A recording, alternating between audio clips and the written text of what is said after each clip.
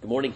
Welcome to our online worship resources. We're so glad that you can join us in this way. And so we're thankful that we have this opportunity to meet like this, that we can spend time in God's Word together, even if you're unable to be here physically with us when we meet outside on Sunday morning. And so for those that are part of CODA, that have been part of this church for a long time, that can't be here right now, we just say we miss you and we miss getting to see you. For those that are joining us and finding this to get to watch online, we're so thrilled that you're taking time out to spend time in God's Word with us. And so this morning we're going to be in Romans chapter 4 as we continue in the series that we've been in for several months now. As we're going to pick up in Romans 4, let me pray for us, and then we'll jump in and look at that passage together. God, we thank you for this opportunity. We thank you for your word. We thank you for the ways that you meet us in it, that you teach us, that you show us, that you illuminate our hearts and our minds to see more fully who you are and what you've done for us. We pray this morning, and as we spend time in just looking at the way that you save us and what it means for us and what saving faith looks like, that you would just impress upon us a great and total trust in you. For our salvation and for our identity and for who we are. We thank you that you've done for us what we could never do for ourselves. We pray all these things in Jesus' name. Amen. You know, I like to look at different polls and stats from time to time. It's just a habit I kind of get into. There's a lot of research, a lot of polling that goes into just what people believe and why. And I've always had the conviction that as a pastor in the church, as an elder, the qualifications the Bible tells us is being able to teach sound doctrine, but also to be able to guard against things that are untrue. And so when you read through these different polls and these different things, as I often like to look at, it helps just for me to understand where confusion is and where people maybe are struggling with things that Scripture teaches or what the Bible says or the way God's revealed himself. And so I came across this called the Roper Center from Cornell University this week. And what they've done is they've just compiled a whole bunch of polls and a whole bunch of different things about what people believe. And so what Americans believe, and the things that we hold to, the things that we're unsure about as people of faith. And so as I was reading through, there was a couple questions that really struck me in light of what we've been talking about in Romans. And some of those questions go to what we would say is closed-handed issues. Maybe you've heard us talk about this at Church of the Apostles here at CODA. A closed-handed issue is something we would say that is very clearly stated in Scripture that goes right to the heart of what it means to be a Christian, to follow Jesus, to trust in him as your Savior. And so closed-handed issues would be things like Jesus' sinless life, his atoning death, his physical bodily resurrection, the things that hold very much to the center of everything that we believe. And without those, we now are going against what historic Christianity has taught, what Jesus himself said. We're now going against the very heart of everything we believe. And so that's what we would call a closed-handed issue. Just for reference, we say open-handed issues for things that are not matters of salvation, that maybe Christians who are following Jesus that love him may disagree on. And so maybe your theology of end times, or maybe, for example, just very practical, the way we take communion. Different churches take it different ways. Here we take by intinction, when we take the bread and dip it in the juice and then take it. Some do that where they take the bread and the juice separately, and there's good reasons on both sides of those. And so those are what we call open-handed issues. But when it comes to closed-handed issues, I'm really concerned about what I see and what people believe and why they believe it. So there were a couple questions in this poll, in this data that I was looking at this week. And one of them was from a study that Harvard did several years ago. And the question was simply this: can a good person not of your faith attain salvation or go to heaven? And so that is, it's not exclusive to what you believe. And if we were to put that in Christian terms, what we believe about Jesus and who he is there other ways to attain salvation? And in this poll, 84% said yes. 9% said no, and 6% said they were not sure. But then there was a second poll that was very similar question. That said, do you think only people who are Christians can go to heaven, or that both Christians and non-Christians can go to heaven? And that was the question that was asked. And so, and now both of these polls were not exclusively asked to Christians or to followers of Jesus that would claim to be Christians, but to those that are religious, that would believe in heaven, believe in life after death. And so of those asked in the second one, do you have to be a Christian or can non-Christians go to heaven? 70% said yes. 24% said no, and 7% said they were not sure. And so in both of these polls, an overwhelming majority of people do not believe in what we would call a closed-handed issue about the gospel. And so if I put that in biblical language, the majority of those that are professing to be a believer in God, maybe not necessarily Christian, but a believer in God in the United States, believes that God will welcome in all people of all faiths. It doesn't matter as long as they're a pretty good person. And so what you see is this idea of salvation by our works. And it's prevalent in our society. And it's even prevalent for many who claim to be Christians within the church. And the reason I start here and the reason I bring this up is this was very disconcerting to me for a couple of reasons. But the biggest probably is it goes exactly the opposite of what the Bible says, of what Scripture says, of the way God's revealed himself. Here we've been spending time in the letter that Paul wrote to the church in Rome. And he has labored over these first three chapters to say the exact opposite of that, that we're not saved by our works, that it is by faith in what Jesus has done. It's not by our works. And he says no one will be saved by our works. And so he's pushing on this and pressing on this over and over from really halfway through the first chapter through chapter 3 that we just finished up in last week. And so today Paul's going to take this link and he's going to show us how this has always been the case, that we're saved by faith and not works. And I think it's often a misunderstanding that pops up, especially when we get to Old Testament. Well, what about before Jesus came? If we're saying we're saved by Jesus' work, then how were people saved before Jesus came? And so Paul's going to show us, and he's going to go back, and he's going to point to Abraham, and he's going to point to David, some of the great fathers of the faith that the people of the day, and still today, that we look at and we see and we're revered in Scripture as following God and what he has told them. And so we're going to look at David and Abraham, and he's going to point to us and show us that even David, even Abraham, all the way through the Old Testament, God has always been operating with people that they're saved by faith. And so here's the questions I want us to consider this morning together. First and foremost, the first question is I want us to consider Old Testament salvation. Old Testament being before Jesus, God's revelation. How was God relating to people, and how were people saved before Jesus comes? And so that's the first question. I've been saying the last couple weeks, when we have questions like that, if you're seeking to be a disciple and follow Jesus, it's good that we can answer those questions, because that's a good question to ask. You may have that conversation with someone when they say, well, wait a second. If it's only Jesus, how did that work before Jesus came? And so I would just ask you this morning to consider, how would you answer that question? Because we're going to kind of walk through that this morning. So first, Old Testament salvation. Secondly, what is saving faith? Right? If we're going to say it's by faith, what does it mean to actually be saving faith? And then lastly, what difference does that make? And so that's where we're going this morning. Romans chapter 4, if you want to follow along with me, you can turn there in your Bible, because that's where we're going to be spending our time. But before we jump into 4, let's go back to chapter 3 for just a second and recap just where we were last week. And so where we ended up last week in Romans chapter 3, if we were to read chapter 3, verse 27 and 28, it says, "Then what becomes of our boasting? It is excluded.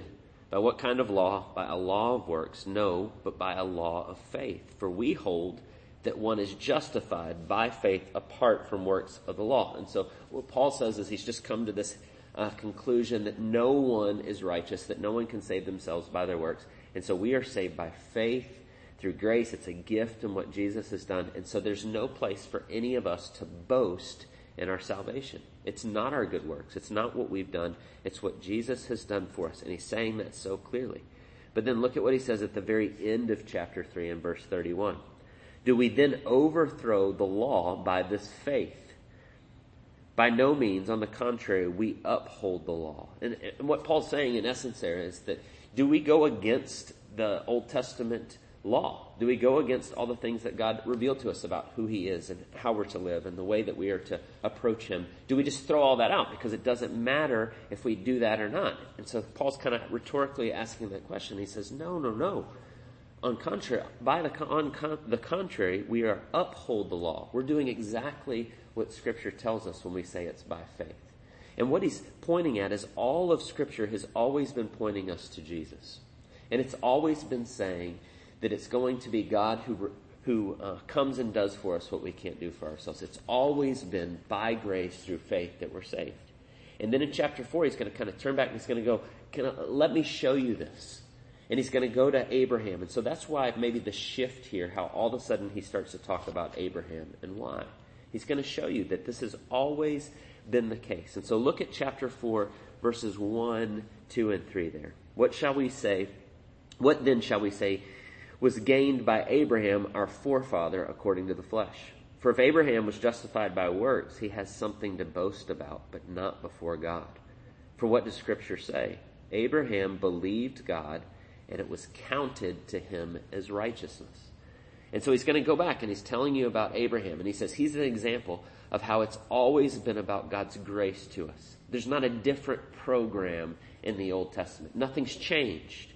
And so remember, we've added chapters and verses, but this is all the same argument here where he goes back and he says, do we then overthrow the law by this faith? And he says, no, by no means. This was always the point. And now he's showing you that and how he gets to that. And so grace through faith and God's provision has always been the way God has dealt with his people, even going back to the Old Testament. And that upholds the law. So I want you to follow his reasoning and what he's saying. The whole Old Testament was pointing forward to Jesus. And even Abraham, who's the father of the Jews, the great patriarch, the man that God comes and calls and tells him to go out of his land, and I'm going to do this great work through you, was saved by grace. Was saved by putting his faith in what God would do, not saved by his works. And so often what happens is we kind of overlay our sinful thinking that we can save ourselves, that it's based on what we do. And we can look at Abraham's life and go, oh, he was saved because he was obedient and he did the things God told him to do, and that's what it looked like. Or we take the Old Testament law and we see the 10 Commandments and we go, well, God gave us those 10 Commandments so that we could keep them to the best of our ability, and if we do it pretty well, then we'll be saved. All of Romans to this point, Paul's been saying, no, no, no, that's not it. In fact, that's the opposite of what God was doing with the law. And so, again, as we think about discipleship and answering those questions, what was the point of the law in the Old Testament leading up to Jesus? How would you answer that question? Because it's very important for us to see this and see it rightly to understand what God was always doing. And so when we look at the law in the Old Testament, we could say, well, the law shows us what God is like. It reveals his holiness. It reveals the way he's created things and the way they work. And so it shows us his glory and what he's like. But we also could say that the law shows us how to live. It constrains evil. Sometimes we say the law was guardrails. In the sense of, a guardrail on a highway keeps you from careening off if you were to have a wreck or get off to the side. And it keeps you from things getting way worse. And so God gives us the law to show us as sinful people how to respond to him. And so they're guardrails that are there to keep us from going off, constraining our evil, that we're not as bad as we could be. But then thirdly, it alerts us to our need. It shows us as we listen to God's law and as we hear it, as we interact with it, we see that we can't keep it, that we've not done it, that no one measures up, which is exactly what Paul says in chapter 3. He brings us through this whole thing that none of us has done of it. No one is righteous. No, not one. And he gets to verse 19 in chapter 3. And he says, now we know that whatever the law says, it speaks to those who are under the law so that every mouth may be stopped and the whole world may be held accountable to God. For by works of the law, no human being will be justified in his sight. And so what he's saying is God has given us the law to show us that we can't do it. Now that would be pretty cruel if that was all it is to show us what he's like and to show us that we can't do it and we're far from him. But the last part of what God was doing with the law is to point us ahead to Jesus, to God's provision, which is ultimately Jesus. That he was going to do for us. He's always been working towards doing for us what we can't do for ourselves. God is showing us that we can't keep the law, but there was one that is coming that can and has and will do it for us. And it's by grace through faith that we're saved in Jesus. And so that's always been the point of the law. And so when we start to think about, well, what does Abraham have to do with this? And what is Paul's reasoning? I give you that with the law just as background to kind of think about what Paul's aiming at here. But as we go back and we look at Abraham and we think about his life, let's just think about what he says here. Pick up in verse 2 of chapter 4. For if Abraham was justified by works, he has something to boast about, but not before God. For what does the scripture say? Abraham believed God, and it was counted to him as righteousness. Now to the one who works, his wages are not counted as a gift, but as his due. And to the one who does not work, but believes in him who justifies the ungodly, his faith is counted as righteousness. And so it says, and he's pointing us to what Abraham and the way he responded to God. Now, Paul says in verse 3 there that Abraham believed God and it was counted to him as righteousness. And Paul's actually quoting from the Old Testament there. If you look at the footnotes in your Bible where you're following along, or maybe you just know this from your study of the Bible, he's quoting from Genesis chapter 15. And so we need to have a little bit of understanding about what was going on with Abraham and who he was and the way he related to God to understand this. But if we go back and we look at Genesis, as Abraham's introduced in chapter 12 of Genesis, God says to Abraham, I want you to move. I want you to go to this place. I'm going to show you. I'm going to give you a great land. I'm going to give you a great number of descendants. They're going to grow up into a great nation. And ultimately, I'm going to bless the world through your seed. That's what we call the Abrahamic covenant. God makes this promise to Abraham. And so Abraham's obedient. He begins to do the things God tells him to do. And he picks up and he moves and he goes to this new land. In Genesis 15, several years have passed, and Abraham still has no children. Although he's done the first part, he's sought to relocate and go to where God has told him. He's following God in that. But he's starting to doubt a little bit that he's actually going to have a child through his own body, his own physical child that will be his. Abraham at this time is a very old man, into his 80s. His wife is an old woman who is barren. They've never had any children. And Abraham even asked God, he says, are you sure that you're going to do this through me? Is it maybe going to be through my servant, Eliezer, who's kind of like Abraham's right-hand man? And he's trying to clarify, I don't see how this is going to work. And God says, no, it's coming through you, Abraham. And he takes him outside, and they go outside, and it's in the night, and he looks up at the stars, and he says, I want you to look at the stars and count them if you can. So will your descendants be. And this is Genesis chapter 15. And then right after that, Genesis 15:6, which Paul quotes here, says Abraham believed God and he counted it to him as righteousness. And so I want you to understand what happens in that story and what Paul's referring to. Abraham's come to a place where he is trusting God and he's trusting God's provision. As he's looking and surveying the situation, he recognizes that he will never be able to do what God's promising. That he will never be able to produce a great number of offspring. Here is this old man that is past having children, and his wife is barren, and he's looking at this and going, this doesn't make any sense. And God says, no, it's coming through your body. I'm going to do this. I'm going to make this provision. It's going to be as numerous as the stars. And so what happens is Abraham has to take his trust. Instead of trusting in himself and what he would do in his works, he's going to trust in God's provision. And it says when he does, God counts it to him as righteousness. He counted it to him. And the word that's used here, and what Paul is talking about, literally means to credit to him, to give him something that he hasn't earned. And you get that, even if you don't know what the word means, you can discern that just from the context.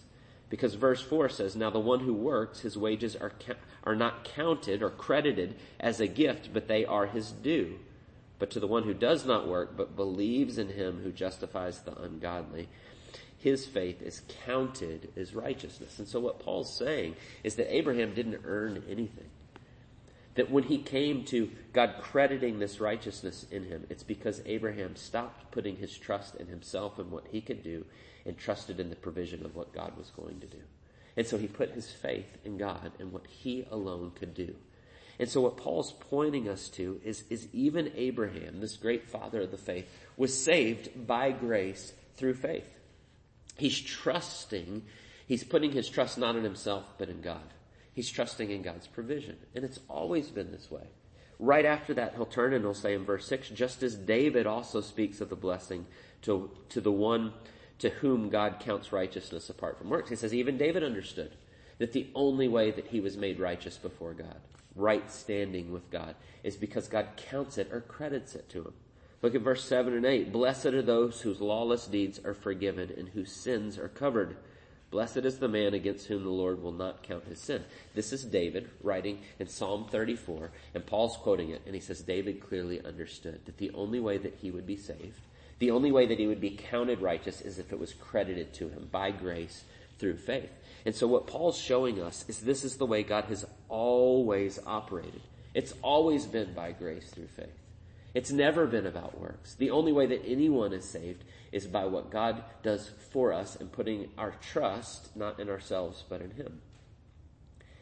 If you look right after that, verses 9 to 12, he's going to talk about circumcision. And again, he's just kind of driving home this point. And so look at what he says there. Is this blessing then only for the circumcised or also for the uncircumcised? Is this blessing just for the Jews, those that were circumcised as the covenant seal of being God's people? Or is it for the uncircumcised, the Gentiles as well? Now remember, through Romans, Paul's been saying that it's Jew and Gentile alike. We're both sinners. We both need God's grace. We're both saved the same way. There's no boasting between the two. And so he's already made this point, but now he's going back to the Old Testament again to prove it, to make sure that you see clearly that this is always the way God was working. Because look at verse 10. He says, how then was it counted to him? Talking about Abraham. It's counted to him as righteousness. He says, was it before or after he had been circumcised? It was not after, but before he was circumcised. He received the sign of circumcision as a seal of the righteousness that he had by faith while he was still uncircumcised. And the purpose was to make him the father of all who believe without being circumcised, so that righteousness would be counted to them as well. And so what Paul is saying is that if you go back and you look, Genesis 15:6, God counts it to Abraham as righteousness. By grace through faith he's saved. This is Old Testament salvation. And he says, and this was before he was circumcised. And so why does Paul bring that up? Why does he even say that? And so it's pretty simple. Circumcision was an act of obedience that defined Jews as Jews. It was a mark, an outward sign of their special covenant with God. And those that were struggling with believing that they're saved by what they do, their Jewishness, their keeping the law, their works, all of these sorts of things, Paul's going to go, do you see that Abraham, the father of the faith, the first of Israel, the one that God chose to do this, even he was saved apart from his works. His circumcision didn't save him. In fact, God counted it to him as righteousness before he was circumcised. And so Paul is showing us so clearly that God has always worked in this way.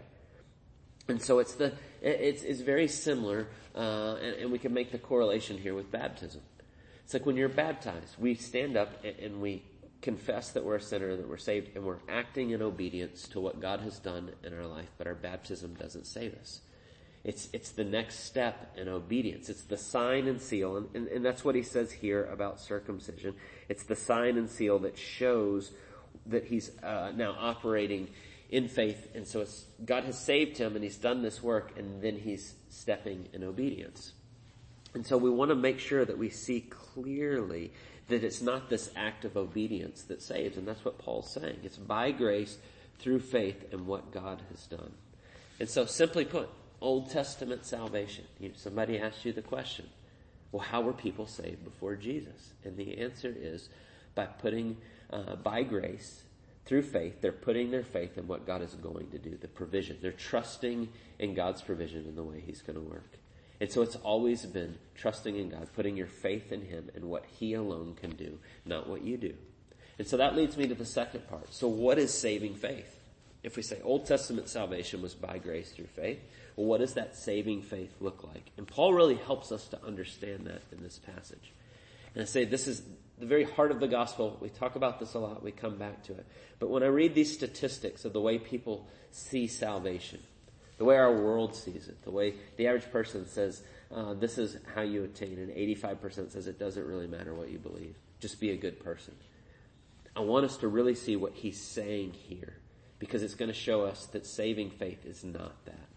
And so verse 5 says this, and to the one who does not work, but believes in him, and that believes in him really most literally could be trusts in him. So the one that does not work, but trusts in him who justifies the ungodly, his faith is counted as righteousness. So what is Paul saying there?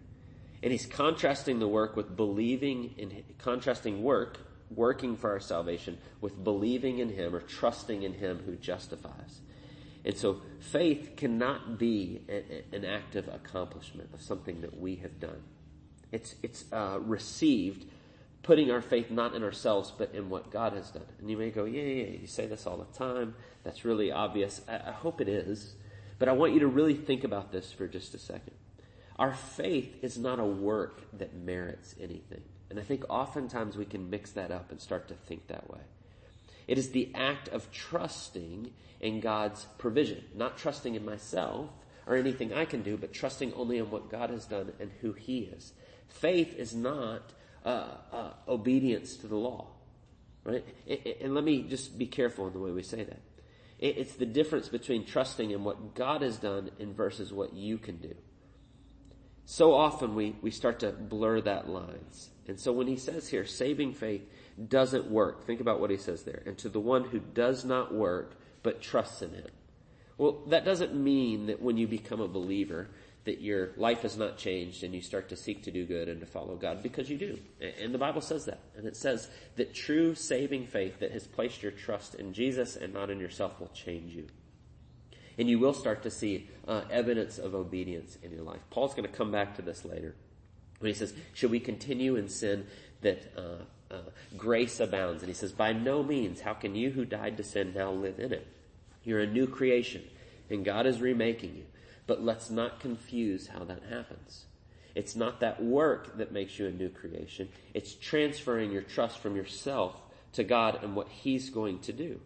And so when he says it doesn't work, right, in verse 5, and to the one who does not work but trusts in Him, what he's saying is he no longer trusts in our own obedience as a way to be saved. Do you see that? Do you understand that?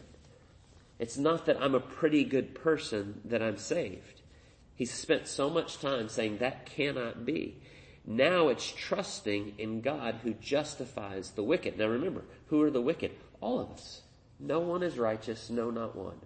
And he's gone to great lengths to show us that. Every single one of us falls short. For all have sinned and fall short of the glory of God. He just said in chapter 3. And so we must trust that God has a way to save us apart from our efforts. So the one who does not work is what we're saying is we're transferring our trust from ourselves and our ability to do it to putting our trust in Jesus as the only one that can do it. And he says that's what Abraham and David did. And he's showing you those examples to show you that. Abraham trusted in God, and it was counted to him as righteousness. David cries out and says, blessed are those whose lawless deeds are forgiven and sins are covered. Blessed is the man against whom the Lord will not count his sin. And so they're both professing that it's trusting in God's provision and not in themselves. And so I want you to understand that we see that so clearly and why this is important.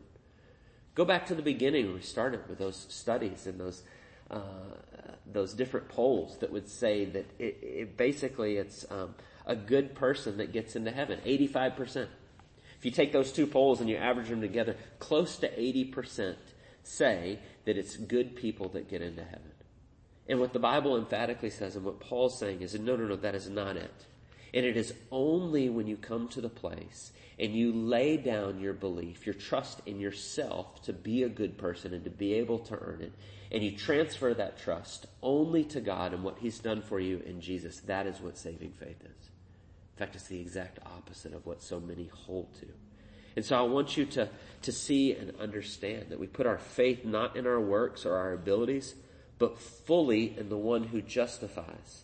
And it makes us righteous by what He does. It's counted to us as righteousness. And this is so very key.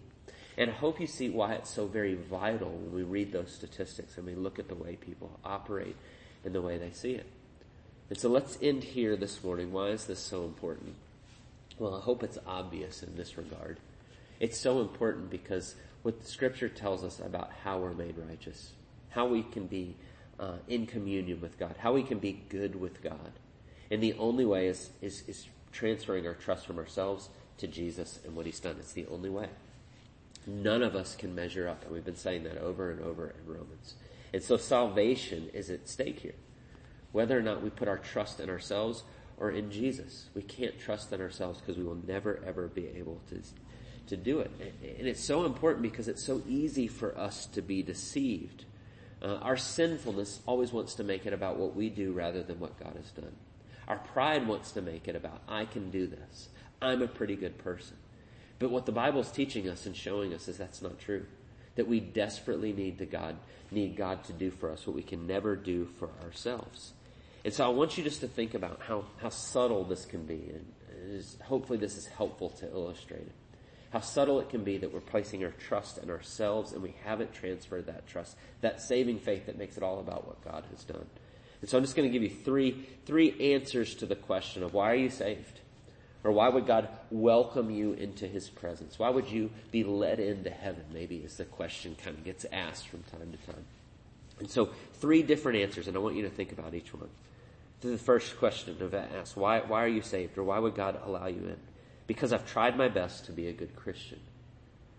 The second answer, why would God allow you in? Because I believe in him and I try to do his will. Or maybe the third example, because I believe in him with all my heart. But I want you to stop and think about in all 3 of those answers that I've heard often, heard people say, the way they articulate it. I'm just trying my best to be a good Christian. I believe in him and I try to do his will. Or because I believe in him with all my heart. In all 3 of those answers, the trust is still in yourself. It's still working for your salvation. It's still working based on what you do. I try to keep his commandments. I try to be a good Christian. I try to believe with all my heart. And it's all about me in that regard. And in all 3 of those answers, you haven't stopped working. You haven't transferred your trust completely to God and what he's done for you in Jesus. There's been no real trust transfer. You're trusting in your own ability. Even in the third one, because I believe in him with all my heart. You're still trusting in your ability to trust. You haven't transferred your trust to the only one that can do it for you. And if this is the case, and this is why this is so very important, you've not completely transferred your trust to Jesus, and the results of that will be an insecurity. There'll be an anxiety. Have I done enough? If you're operating with, I've tried my best to be a good Christian, what's always going to be the case is, have I done enough? And the answer is you haven't, because you never can. But we'll still struggle with that. And there will always be this anxiety and this struggle, this lack of assurance. There'll be times when there's spiritual pride, because when you're doing pretty well, you'll look down on the other people that you're comparing yourself to. Go, I'm better than them, so I'll probably get in. But in all of that, you're trusting in your own ability to work, rather than what Paul says here in verse 5. The one who does not work, but believes in him who justifies the ungodly. Transferring your trust completely and totally to Jesus is the only way that there's true saving faith. Because when that trust transfer happens, then and only then can you truly rest in what God has done for you. It's Jesus' perfect record. It's Jesus' atoning death in which he takes all of your sin and bears the wrath of God and does away with all of it. He pays for every bit of it. And it's through his glorious resurrection that you can lead a new life as he comes and lives in you by grace through faith. He's the one that does that work. But your trust is completely and totally in Jesus. And when that happens, there's a great humility. We've been talking about this for several weeks. The humility of understanding you can't do it, but that God had to do it for you. But then there's also a great freedom in that, and an assurance and peace, because it's all what he's done and you can rest in that. And so saving faith is a transfer to trust, of complete trust into Jesus and what he's done. And so as we continue through Romans, Paul's going to continue to remind us this. The glory of the gospel, the good news that God has done for us what we can never do for ourselves. And so I would just urge you today, if you're struggling with that idea of working for your salvation, you're still trusting in yourself, would you lay that down and give that over to Jesus, the only one that can do that for you? Let me pray. God, we thank you for the glorious good news of the gospel. Would you continue to remind us that it's not a trust in our work or what we do, but completely and totally what you've done for us in Jesus. Give us the freedom and the joy that comes from resting in our salvation in you. I pray that you would show us that afresh every single day. And we pray all these things in Jesus' name. Amen.